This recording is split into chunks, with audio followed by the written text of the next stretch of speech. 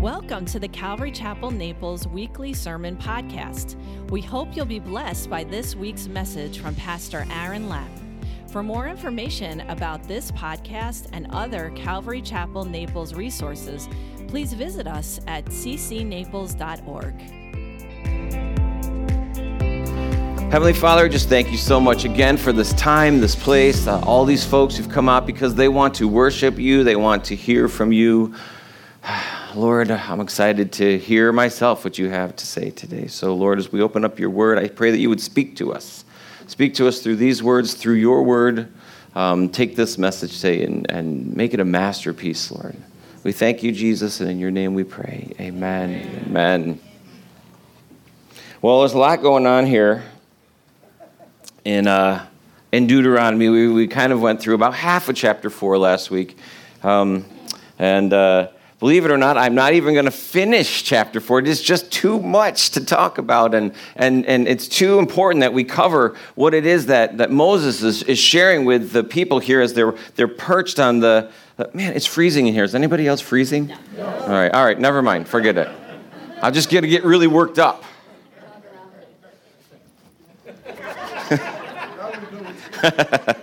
Well, okay, so they're on the other side of the Jordan. They're getting ready to go in, and Moses is sharing with them all this information. But one thing that strikes me is the thing that he keeps hitting on over and over and over again is do not worship idols.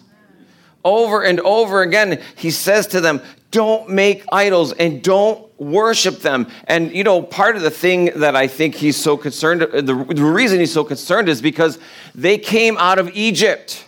Egypt was idol central. Everything that they looked at and saw, the rivers and the grass and the sky and the mountains and everything, they were like, well, let's make an idol to that, and that's a god, and let's worship that. And they would worship idols. And you know, the children of Israel, they were in Egypt for a really long time, and so the influences of that world were just kind of seeping into them. And God was like, no, you're going to go and you're going to be a different people than where you came from. But you're going to be a different people than where you are going to, because you're going into the land of Canaan, which, you know, I'm giving to you, and it's really great. But it's also filled with idols. There's idols for everything. So you thought Egypt was full of idols. Wait until you get into this land here. They've got more idols than Egypt has. And it's going to be so tempting for you to look around and say, you know what? We need to worship these idols too. Or, you know, really what they're going to say is, wouldn't it be easier if we were just the same as everybody else? And so he's going to hit on this. And we saw this last week. It was like, don't make any idols. Don't make any idols. Don't make any idols. And also, don't bow down to them. Be my people, God will say. Don't be idol people. David will write a psalm, Psalm 115. You can turn there if you want. Psalm 115. I have to read it to you because he's talking about the folly of idol worship. Right, he says, this is Psalm 115, starting in 4, it says, the idols are silver and gold, the work of men's hands. They have mouths, but they don't speak. They have eyes, but they don't see. They have ears, but they do not hear. Noses they have, but they don't smell. They have hands, but they don't handle. Feet, but they don't walk, nor do they mutter through their throats. Those who make them are like them. So is everyone who trusts in them. He says, they're worthless pieces of wood that have been carved out, and they look like people with eyes and nose and ears and hands and feet. They don't do anything. They're empty. He says those who make them and worship them become like them. They become empty. Empty. It is almost as David is saying, why would you do that? Why would you bother? Isaiah will also talk in Isaiah chapter 44 about the foolishness of idol worship. He basically says a man goes out and plants a tree. And once that tree grows up, he goes out and he cuts down the tree. And he brings in that wood and he splits all that wood and he puts it on his fire to bake his bread and to roast his meat. And then when he's got some wood left over, he carves an idol. It's like I've used all the wood I need to cook and everything. Oh, I've got this little piece left. Let me carve it into something. And then it says he sets it up and he bows down to it. He says, you are my God, deliver me. In Isaiah, in the biggest eye roll I've found in the Bible, says, Should I fall down before a block of wood? The foolishness of idol worship. Oh my goodness. And so he's warning them over and over again. But why does he know that it will be, why does he do this? Why is this so important to him? It's not just because he wants them to worship him. That is utmost important, but why does he keep hitting this? Why does he keep pushing that button? Because he knows that once they get into the land of Canaan, it's going to be so tempting to want to be like everybody else. Looking around and say, well, everybody else has all these gods that they can see in their home. They've got a shelf and they've got their God and they can see their God and they can pray to that one and this one and that one and harvest and moon and mountains and forest and water. Oh, it's going to be very tempting to be like everybody else. They struggle with this. They will struggle with this. Later on, they don't have any kings. You know, there are no kings in charge of the Israelites. But they'll look around and they'll come to Samuel and they'll say, you know what, Samuel? Can we have a king? We really want a king. Everybody else has a king. Everybody else, that kingdom there and those guys and that group and that, they all have kings. Why can't we have a king? Everybody else has one. It would be tempting, I think, for Samuel to be like, well, if everybody else jumped into the Jordan River, would you jump in the Jordan River? They would, I think. They would because they wanted to be like everyone. And so Samuel goes to God and God says, you know what, don't worry. They haven't rejected you. They've rejected me. You see that? That desire to be like everybody else comes from a place of rejecting God. Saying, essentially, God isn't enough. We want to be like everybody else. So you can give us a king. And Samuel says, or God says, all right, tell him this. I'll give him a king. Well, what is that? First of all, we've been talking about this. Is that the perfect will of God? No. That's the permissive will of God, right? Well, he'll allow it, but what happens? Not great things. He says, look, I'll give them a king, but this is what's going to happen. He's going to take your land. You're going to have to pay him tribute. You're going to have to give him your sons and your daughters. He's going to rule over you and all of that. But I'll give you a king. And so they said, yes, we want that. We want to be like everybody else. You know, ultimately, does that work out good for them? No. Saul starts out okay. But you know what? He's tall. He's handsome. I'm not implying anything. I don't know why you're sniggering. He ultimately goes completely off the rails, right? Well, God says, no, David is my real king. And he picks David, right? And then David has Solomon. And Solomon's a good king for a little while, but then you know what happens? You know what God said to Solomon? Don't marry lots of women. And Solomon was like, I am very wise. I think I'll not only not marry lots of women, I'll marry all the women. It seems like he married all the women. But God said, don't do it, and especially not foreign women, because what will happen is they're going to turn your heart to what? Idol worship. What happens?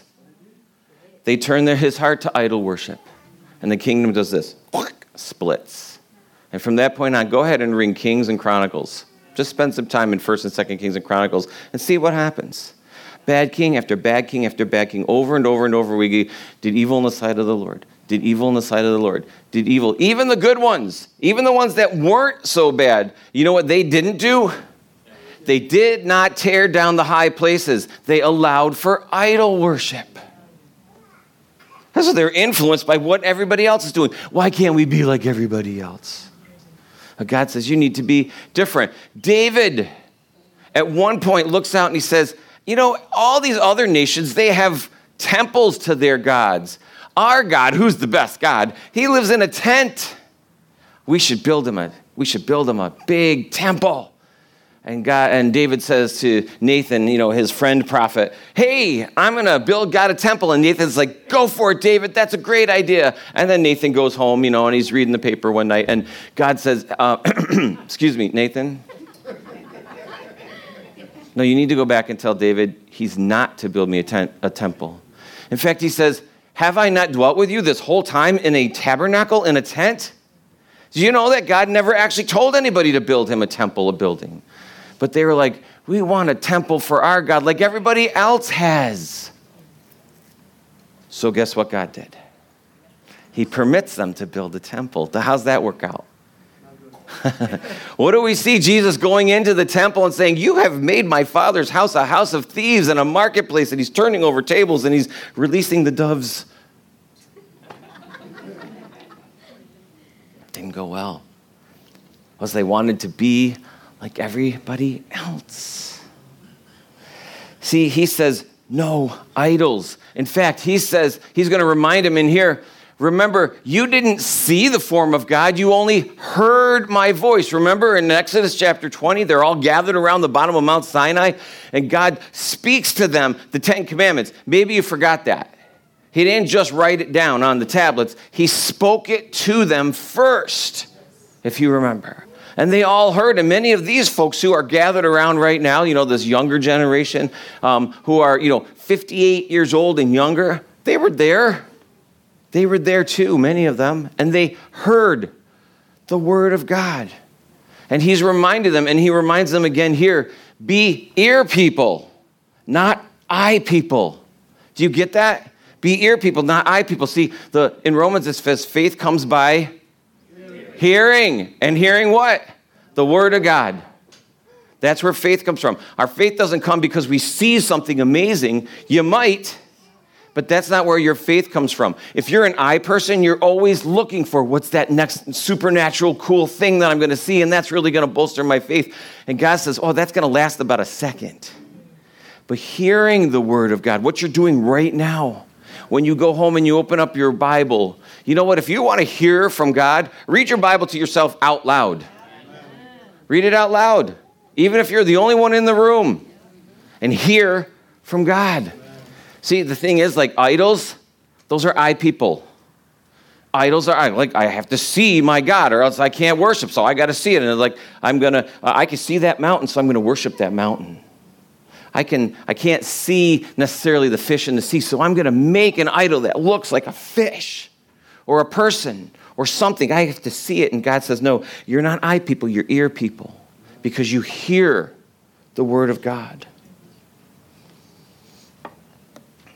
What about idols now? Got a bunch of statues in your house? You probably, don't get ahead of me.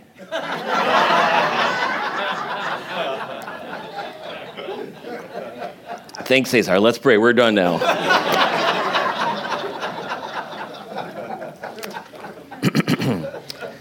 Raise your hand if you have something to share. We do. Now, I know if you probably don't have a statue in your home that you're praying to. I mean, you may. If you do, let's talk about that after church. But we still have idols. Here's the definition of idolatry, is when someone or something becomes more important to you than your relationship with God. That's idolatry. Tim Keller says, anything that absorbs your heart more than God. Anything that absorbs your heart more than God. That's idolatry. So here are some contemporary examples for you, and this may be convicting for some of you. Or me. How about your identity? Your identity, I mean, look, that has become more and more of an idol lately because we have this social network going on, right? Where it's like, oh, how many friends do I have? How many followers? How many of you remember MySpace? Remember MySpace? Nerds? No.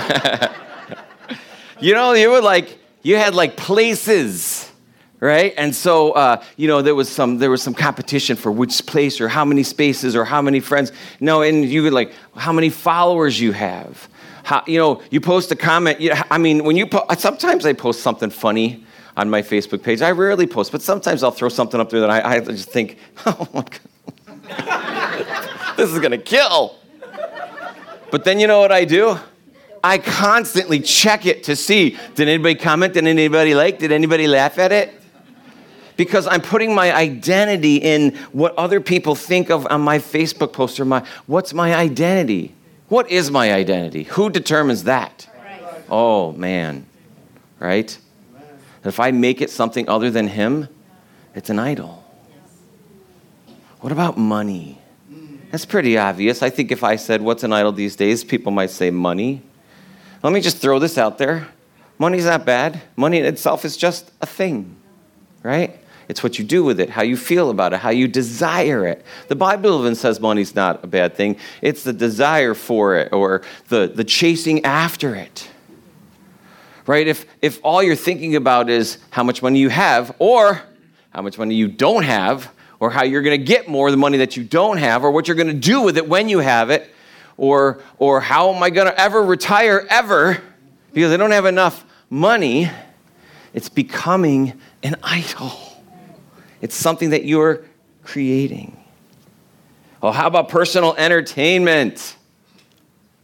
Or comfort and convenience? Oh man, just lump all those together. Entertainment, comfort, convenience. I mean, if that's the one thing that's on your mind all the time, you're thinking about it all the time. Oh man, what are we going to do on our next vacation? Where are we going to go on our next vacation? How are we going to pay for it? Because we don't have the money. But you know, Disney's offering 30% off on their cruises for people who live here in Florida. If it consumes your heart, it's an idol. What about your phone? You know, like 40, 50 years ago, I'm not sure that would have been on the list. Even maybe 30 years ago, I mean, when it was like, here, let me text you a message.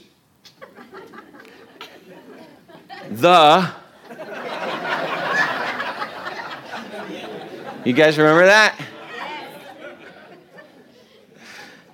Listen. Have you ever misplaced your phone?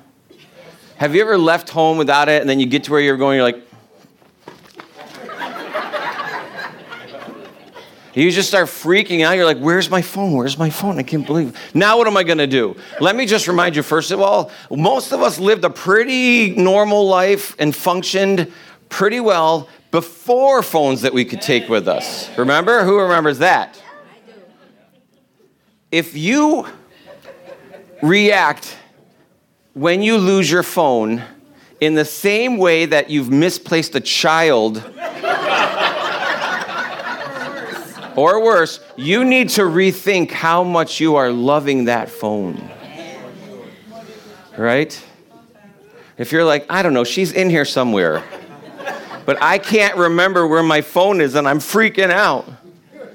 It's not good. It's not good. It's an idol. It's consuming your heart.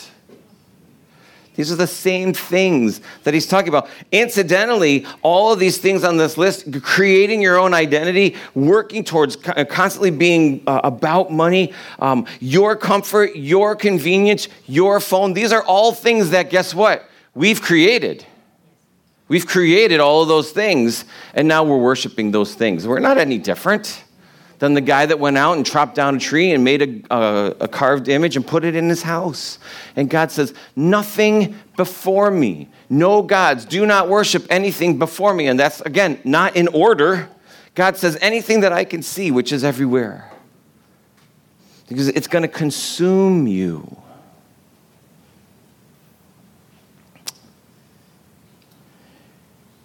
If you can hear the word of God, if you can hear, you will see. If you can hear, you will see. That's like a really cool fortune cookie fortune. If you can hear, you will see. But it's the truth. If you can hear from God, then you will be able to see what it is that he's doing. But if you're always looking to be able to see what God's doing, you're going to be sad. You're going to be empty. All of these things, they're empty. They're empty. And you will be empty if those are the things that you worship. Now, you may be thinking, well, yeah, but, can I have God and those things? Can I just have a life and just take Jesus and say, there, me and all my stuff and Jesus, and now I got the full package, right? Well, doesn't he speak about that as well? He says, you can't take a new patch and sew it onto an old garment. It's going to tear away. It's going to destroy both. You got to take it all off and put the new garment on. That's Jesus, right? Well, that's one note down. There you go.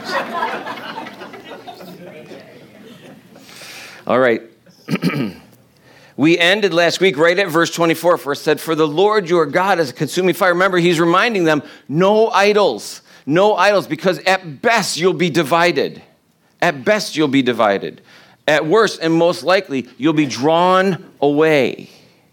So he says, for the Lord your God, he is a consuming fire, a jealous God. You remember what we talked about? When I looked up the word jealous God in Hebrew, it means a purchasing God, one who buys, a purchaser.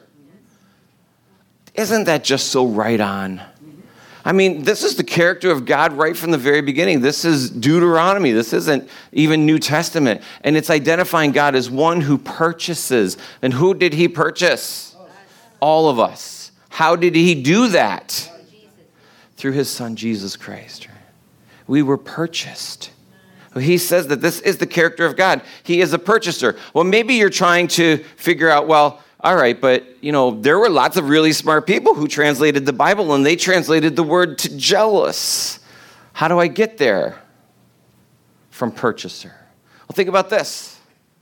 Say that you purchase something that's very costly. It costs you a lot, right? And you have that thing and you love it. And let's just set idol aside for a second. But you just love that thing, right? And someone comes up and says, hey, I like that too. Can I have it half? And you're like, what? But I purchased it. It's mine. It's this idea that God says, look, I purchased you and I'm jealous for this now. It's mine. I don't want to share it.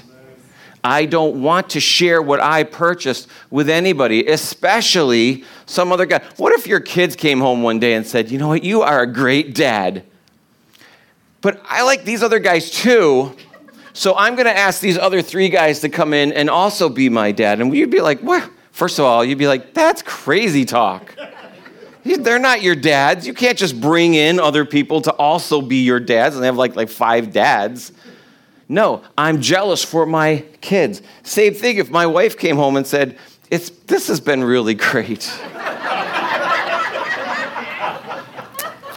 But I've asked these other 2 guys to come in as well.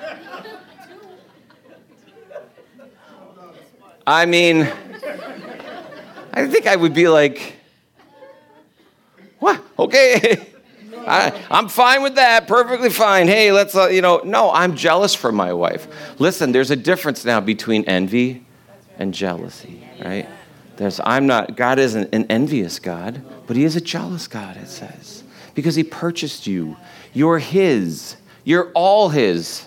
Well, he wants you to be all his, but see, we start to get pulled this way a little bit by the other things that we are worshiping in our lives.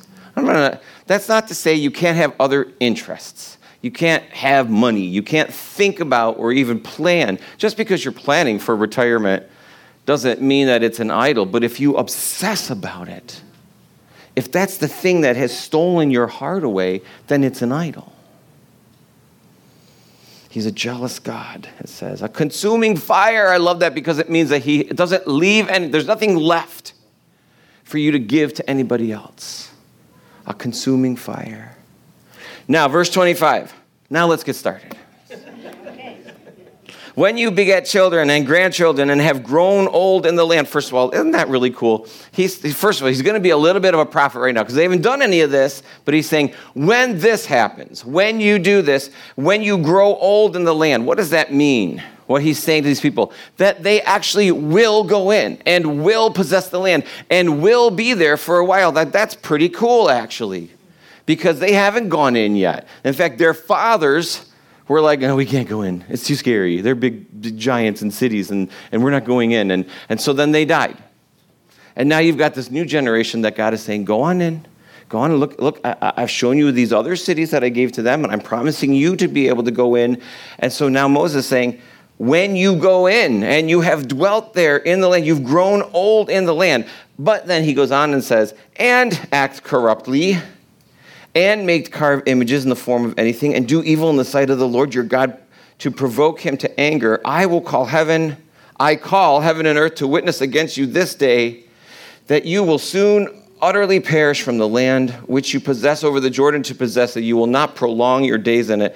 but will utterly be destroyed. And the Lord will scatter you among the peoples, and you will be left in a few number among the nations where the Lord will drive you. And he says, when you go in and grow old, you will act corruptly. You will begin to worship idols, and God is going to come in at that time, and he is going to chastise you for your disobedience. And he is going to do a work that is going to seem really hard and really bad.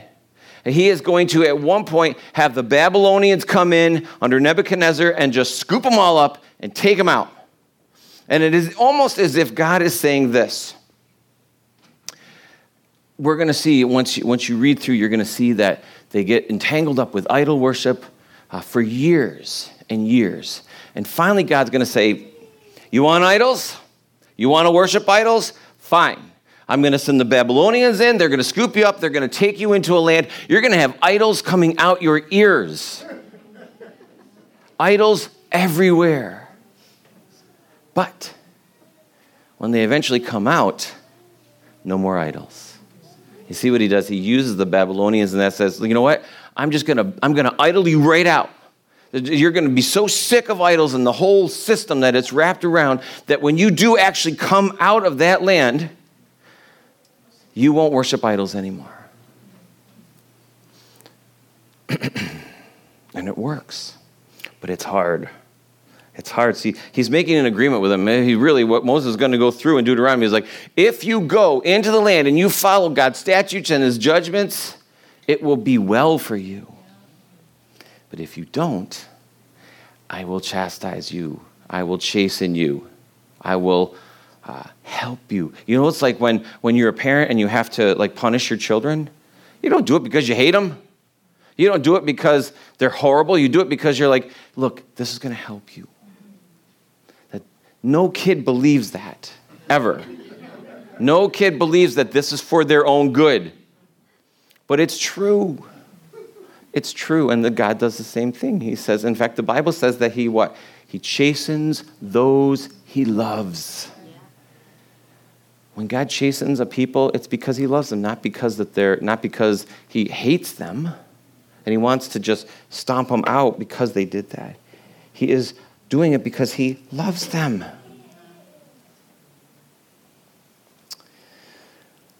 And there you will serve gods, the work of men's hands, wood and stone, which neither see nor hear nor smell. You know, it's crazy. This is all of this half of chapter, he's talking about idols. Don't worship idols. Don't make idols. Don't worship idols. Don't let them be a part of your life. Don't let them sneak in. Don't let them creep in any way. Idols. He's already, by the way, given them the full 10 Commandments. Remember that? We talked about that already, right? Moses is going to, in the very next chapter, for us, the next chapter, in his next breath to them, he's going to go through them again. I just want to remind you, he's saying, I just want to remind you of the commandments that God gave you. And the first two, I'm the Lord your God. Don't have any other gods before me. Don't make any idols and bow down to them. The first two, he says, and this is the one that they have so much trouble with. It's almost like, he's not reminding them here as he's talking to them before they go into the promised land. Okay, don't murder, don't steal, don't bear false witness, don't covet all the things that your neighbor has. No, he says, don't worship idols. The very first thing on the list. And it is the very first thing on the list that they're just like, right, we got it. No idols. And they go into the land and like, ooh, look at all the idols.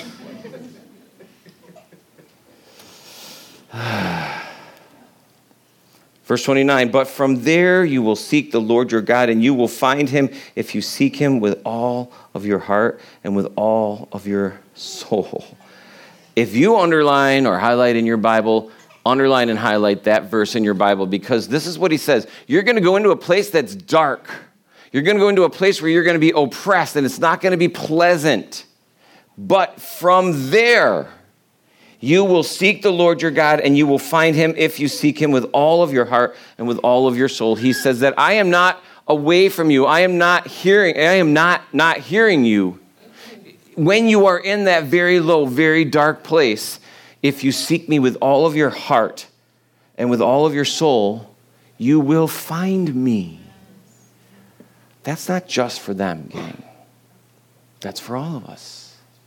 It's for all of us. In fact, many of you probably have a story where you were in a dark, sad, desperate place before you sought out God and before he found you.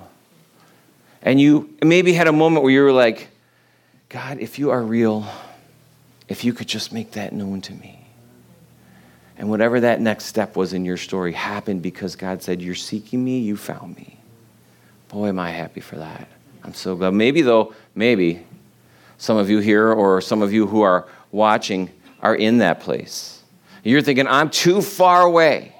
I could never get back, or I could never get to where God... Do you know what sometimes people say as well? I can't walk into a church because God would strike me down with lightning. No. Do you ever hear the saying that the fisherman catches the fish and then cleans them? Same. God's saying, you don't have to get all cleaned up. You don't have to get all religioned up to come into church. Just come to church. Come to me, he says. Just come to me. Just come to me. If you seek me, if you honestly and are really seeking me, you'll find me. You seek me with all your heart, with all your soul. Do you know why that's connected to idols? Because you can't be seeking God and serving an idol at the same time. You've got to seek him with all of your heart and all of your soul. And he says, for the Lord your God, 30, when you are in distress and all these things come upon you in the latter days, when you turn to the Lord your God and obey his voice. What is that talking about? You know it. What does it mean when you turn to God? When you repent. That's part of seeking God with all of your heart and with all your soul. That means you say, I've realized all of a sudden that I am a sinner who needs a Savior. See, the fact is that God purchased you. That's the gospel. Your response to it is this verse, that you seek him with all of your heart and all your soul, and you turn to God. That's repentance. And God says, okay, now you're mine. Now you're mine. And why does he do it? Verse 31, for the Lord your God is a merciful God. Wait a minute. Verse 24 says he's a consuming fire and a jealous God. But 31 says, for the Lord your God is a merciful God. Well, is he an all-consuming fire and a jealous God, or is he a merciful God? Yes. Yes. He is all of that and more. Yes, he's jealous for you. That means he doesn't want to share you. But he is merciful. He's a merciful God. You know what that means? Is that you get more than one chance when you fail. Whew. Anybody happy that you get more than one chance if you fail? Thank you, Lord. Thank you, Lord. See, God says, look, you're going to sin, but when you do, if you're faithful to confess your sin, I forgive you. In fact, I don't just forgive you, we move on. I don't condemn you for the past. If you confess your sin, I don't condemn you for the past. The problem is, we don't always do that confession part. And we hold on to it. And we just say, you know what, I'm going to forget it and just move on. But you never do. It sticks to you. It's in there. It causes you to be poisoned from the inside. It's the confession that's so important to say, Lord, I did it again. I'm sorry. Forgive me. He says, I forgive you. Give me a hug. However God would do that.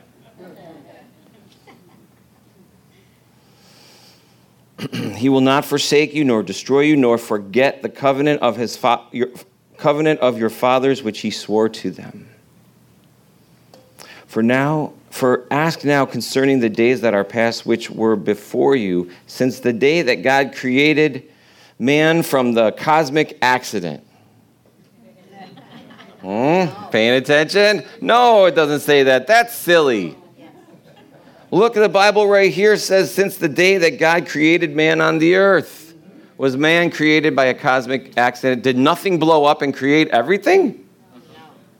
How does that even happen? No. It says that God created man on the earth. And he says, and ask from one end of heaven to the other whether any great thing like this has ever happened or anything like it has ever been heard. Did any people ever hear the voice of God speaking out of the midst of the fire as you have heard and live? What's the answer? No. It's rhetorical. He's not really asking them. He's kind of saying, this has never happened to anyone else before. Or did God ever try and go and take for himself a nation from the midst of another nation? By trials, by signs, by wonders, by war, by mighty hand and outstretched arm and great terrors, according to all the Lord your God did for you in Egypt before your eyes? No! Again, it's rhetorical. He's saying, this is what God did for you, for you all. To whom it was shown that you might know that the Lord himself is God. The Lord himself is God. There is none other besides him. All right? Another verse you might want to underline, because when the Jehovah's Witnesses come and they look at Jesus and they say, well, Jesus isn't God. He's a God. In fact, if you look in John 1:1 in their Bibles, it says, in the beginning was the Word, and the Word was a God. And he goes like, whoa, hold on a minute. There's a verse right here in Deuteronomy chapter 4 that says the Lord himself, God, there is no other gods besides him. In fact, he's going to say it again later on. He said, there is no other God. So Jesus couldn't be a God. That's a problem for them. You should show them that. In love. Out of heaven, he let you hear his voice that he might instruct you on earth. He showed you his great fire, and you heard his words out of the midst of the fire. And because he loved your fathers, therefore he chose their descendants after them. See, he didn't do it because they were awesome. And he looked at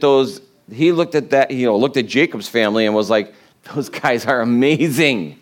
Man, am I going to be able to do some great work with those terrific guys. They weren't terrific, were they? I mean, they sold their own brother into slavery after they decided not to kill him narrowly.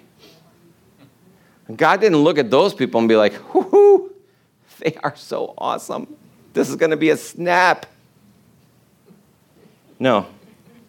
He did it because he loved them, it says. He loved them. Because that's how God is. That's who God is. He loved them. He loves you. How did he demonstrate that? See, it says that God, in this way, God demonstrated his love for us. That while we were awesome, no, that's right, sinners. While we were sinners, Christ died for us. Right? John 3:16, if I had a sign in a rainbow wig, you would all know what I was talking about. John 3:16 says that God so loved the world that he gave his only begotten son, that whosoever should... I just blinked. Who knows that? All right, that's good enough. Yes, that's right. He said he so loved the world, he so loved his creation that he sent his only son to come and die for you. Right? That's how much he loved you. He didn't do it because you're awesome. You're not awesome. Awesome only belongs to God, right? Awesome only belongs to God. It was a word created for him to express how he is. You are not awesome. I don't have it on today, but not awesome. He did it because he loved you. He did it when you were his enemy. When you hated God, it says in your mind. He still loved you. And he sent his son to die for you. And it says, therefore, he chose their descendants after them, and he brought you out of Egypt with, I love this, his presence with his mighty power. He brought him out with his presence. Do you remember when he brought them out of Egypt? You know, he was with them every step of the way. You know, he separated the army from the Israelites with a column of fire to keep so that he could open up the sea. Wow, neat. This looks like the ocean right here. Open up the sea so that they could walk through. And then he let the Egyptians come in and he closed it back up on them like that. Then every single day he was with them, fire and cloud and manna and quail and anything they needed, water, everything they needed. He brought them out with his presence and his power. I love that they have that in there. that it was the presence of the Lord that went with them that they feel is most important to say first. His presence. In fact, you might even say the power is in his presence, right? If you're not a believer, if you don't have the Holy Spirit living in your heart, you can have knowledge of who God is. But there's no power there. You simply have the knowledge, okay, I've read through the Bible, I have knowledge, but if you don't have his presence, there's no power. There's no power in your life to change you. And driving out from before you nations greater and mightier than you to bring us in, to give you their land and as an inheritance in this day. Therefore, know this day and consider it in your heart that the Lord himself is God in heaven above and on the earth beneath. There is no other. What is that right there? Another reminder to not worship idols because it's pointless. It's pointless. If he's saying, I'm the only God in heaven or on earth, I'm the only God. So any worship given to anything else is pointless and empty. It will accomplish nothing good.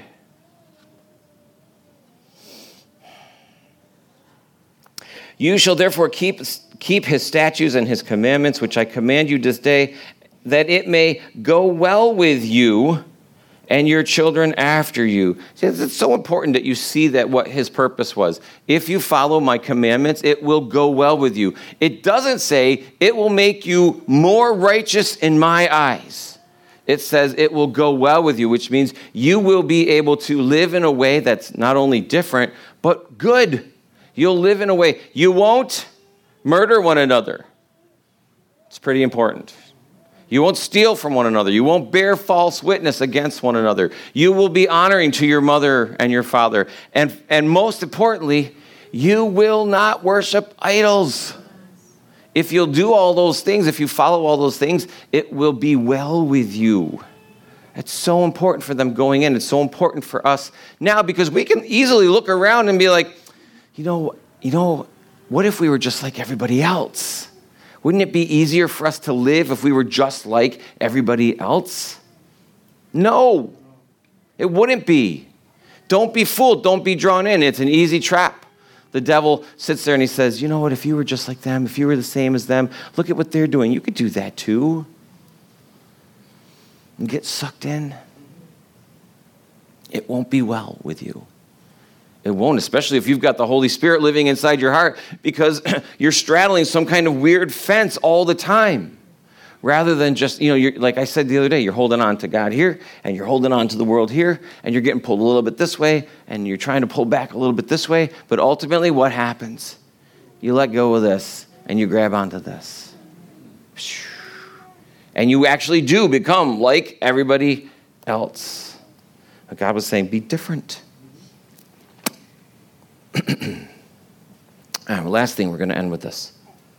Then Moses set up 3 cities on the side of the Jordan toward the rising sun, that the manslayer might flee there, who kills his neighbor unintentionally without having hated him in the time past, and that by fleeing to one of these cities he might live. And then it says those 3 places that he set them up. And these are interesting because these are called, I forgot what they're called. Sanctuary cities. Thank you. Somebody knows. He sets up sanctuary cities, 3 sanctuary cities. And the reason they set them up was like, if you accidentally killed somebody, you ran somebody over with your donkey or your cart, or something fell, or you shot an arrow and you were axe throwing and it came back and it hit the person behind you. If it was an accident, there were sanctuary cities so that you could run to one of these sanctuary cities where the Levitical priests were living, and you could be protected there. Like, no one could come and kill you. And, like, let's say that you accidentally ran over somebody with your donkey and your cart, and they died. Somebody from that family would be now assigned to come and kill you. They were called the Avenger of Blood. You don't see that on the Avengers movies, right? The Avenger of Blood. But they were then allowed to kind of track you down, and then they could kill you. That was kind of their role at that point. However, if you made it to a sanctuary city, you would be protected there for the immediate future at least. And then they would look in to say, all right, well, was it really an accident? And if it was really an accident, you could stay there and be safe. Your life could be saved if you stayed in the sanctuary city. Now, eventually, though, the high priest in that city would die, and now you were free to go. You could go back home to your house. Now, your hope is that when you move to a sanctuary city, that the guy is really, really, really old, and it was just a short period of time. But if the high priest there is a young guy, you're just like, oh, great. I guess this is my new home now. And you had to stay there, but as soon as he died. But if you left the city while the high priest was still alive, the avenger of blood could kill you. So that if you stayed in the city with the high priest, you'd be saved. There were 3 of them set up here. Moses, once they get, Joshua, will set up 3 more on the other side. So there will be 6 sanctuary cities set up. And I was kind of reading through this, and God was like, last night he was talking to me about this. You all kind of murderers, aren't we? You see, the thing is, why did Christ go to the cross? He died because of us. Not just us, but for everyone's sin. We all sinned, and sin requires blood, death. Sin requires death. And so Jesus came, and he went to the cross, and he died, not because of anything he had done, but because of what we had done. It was our sin that he died for. It was our sin that killed him. And so the avenger of blood is the price of sin. It's death. But Jesus became also our sanctuary city. Right? He became the sanctuary city for all of us because we could run to Jesus and be saved and remain with Jesus. Right? Well, see, the thing is, a sanctuary city, it was temporary. Once the high priest died, then you were on your own. But with us, when the high priest died, he also rose from the grave, which meant he's the high priest forever. And he'll never die, which means we're safe for all eternity. Right? Isn't that amazing? Jesus is the ultimate sanctuary city. Now, here's the crazy part. There were 6 sanctuary cities, right? And again, I always say this. I feel like I have to say this. I'm not a numbers guy in the Bible. But sometimes there are numbers that just jump out at me. 6 is the number of man, in perfection, the number of man. And so man set up 6 sanctuary cities that you could go to and temporarily be saved from the avenger of blood. But Jesus, you see, he's perfect. Right? Jesus is the 7th, the final and perfect sanctuary city. Right? But you got to run to him. You got to run to him, because if you're outside the sanctuary of city, the avenger of blood will come and he will take you. Amen. Amen. Let's pray. Father, I'm really blown away by your word. Lord, I can't believe that we're reading Deuteronomy, and yet it's so personal. It's so current even, Lord. Lord, I thank you so much for what you continue to do in our lives and in this church and in our community. Lord, I pray right now, especially for our grand opening, Lord, that you would reach out to folks in this neighborhood and in this community, and that you would bring them here, not because we're awesome, Lord, but because you are. Lord, and we just love to point that out. Lord, we know that the word here is preached. Lord, we know that the worship is true and honest. Lord, the fellowship is genuine. Lord, but it's because we love you, because you loved us first, Lord. I thank you, Jesus, so much for being our ultimate and eternal sanctuary city, Lord. You are amazing. Thank you, Jesus. In your name we pray. Amen. Amen.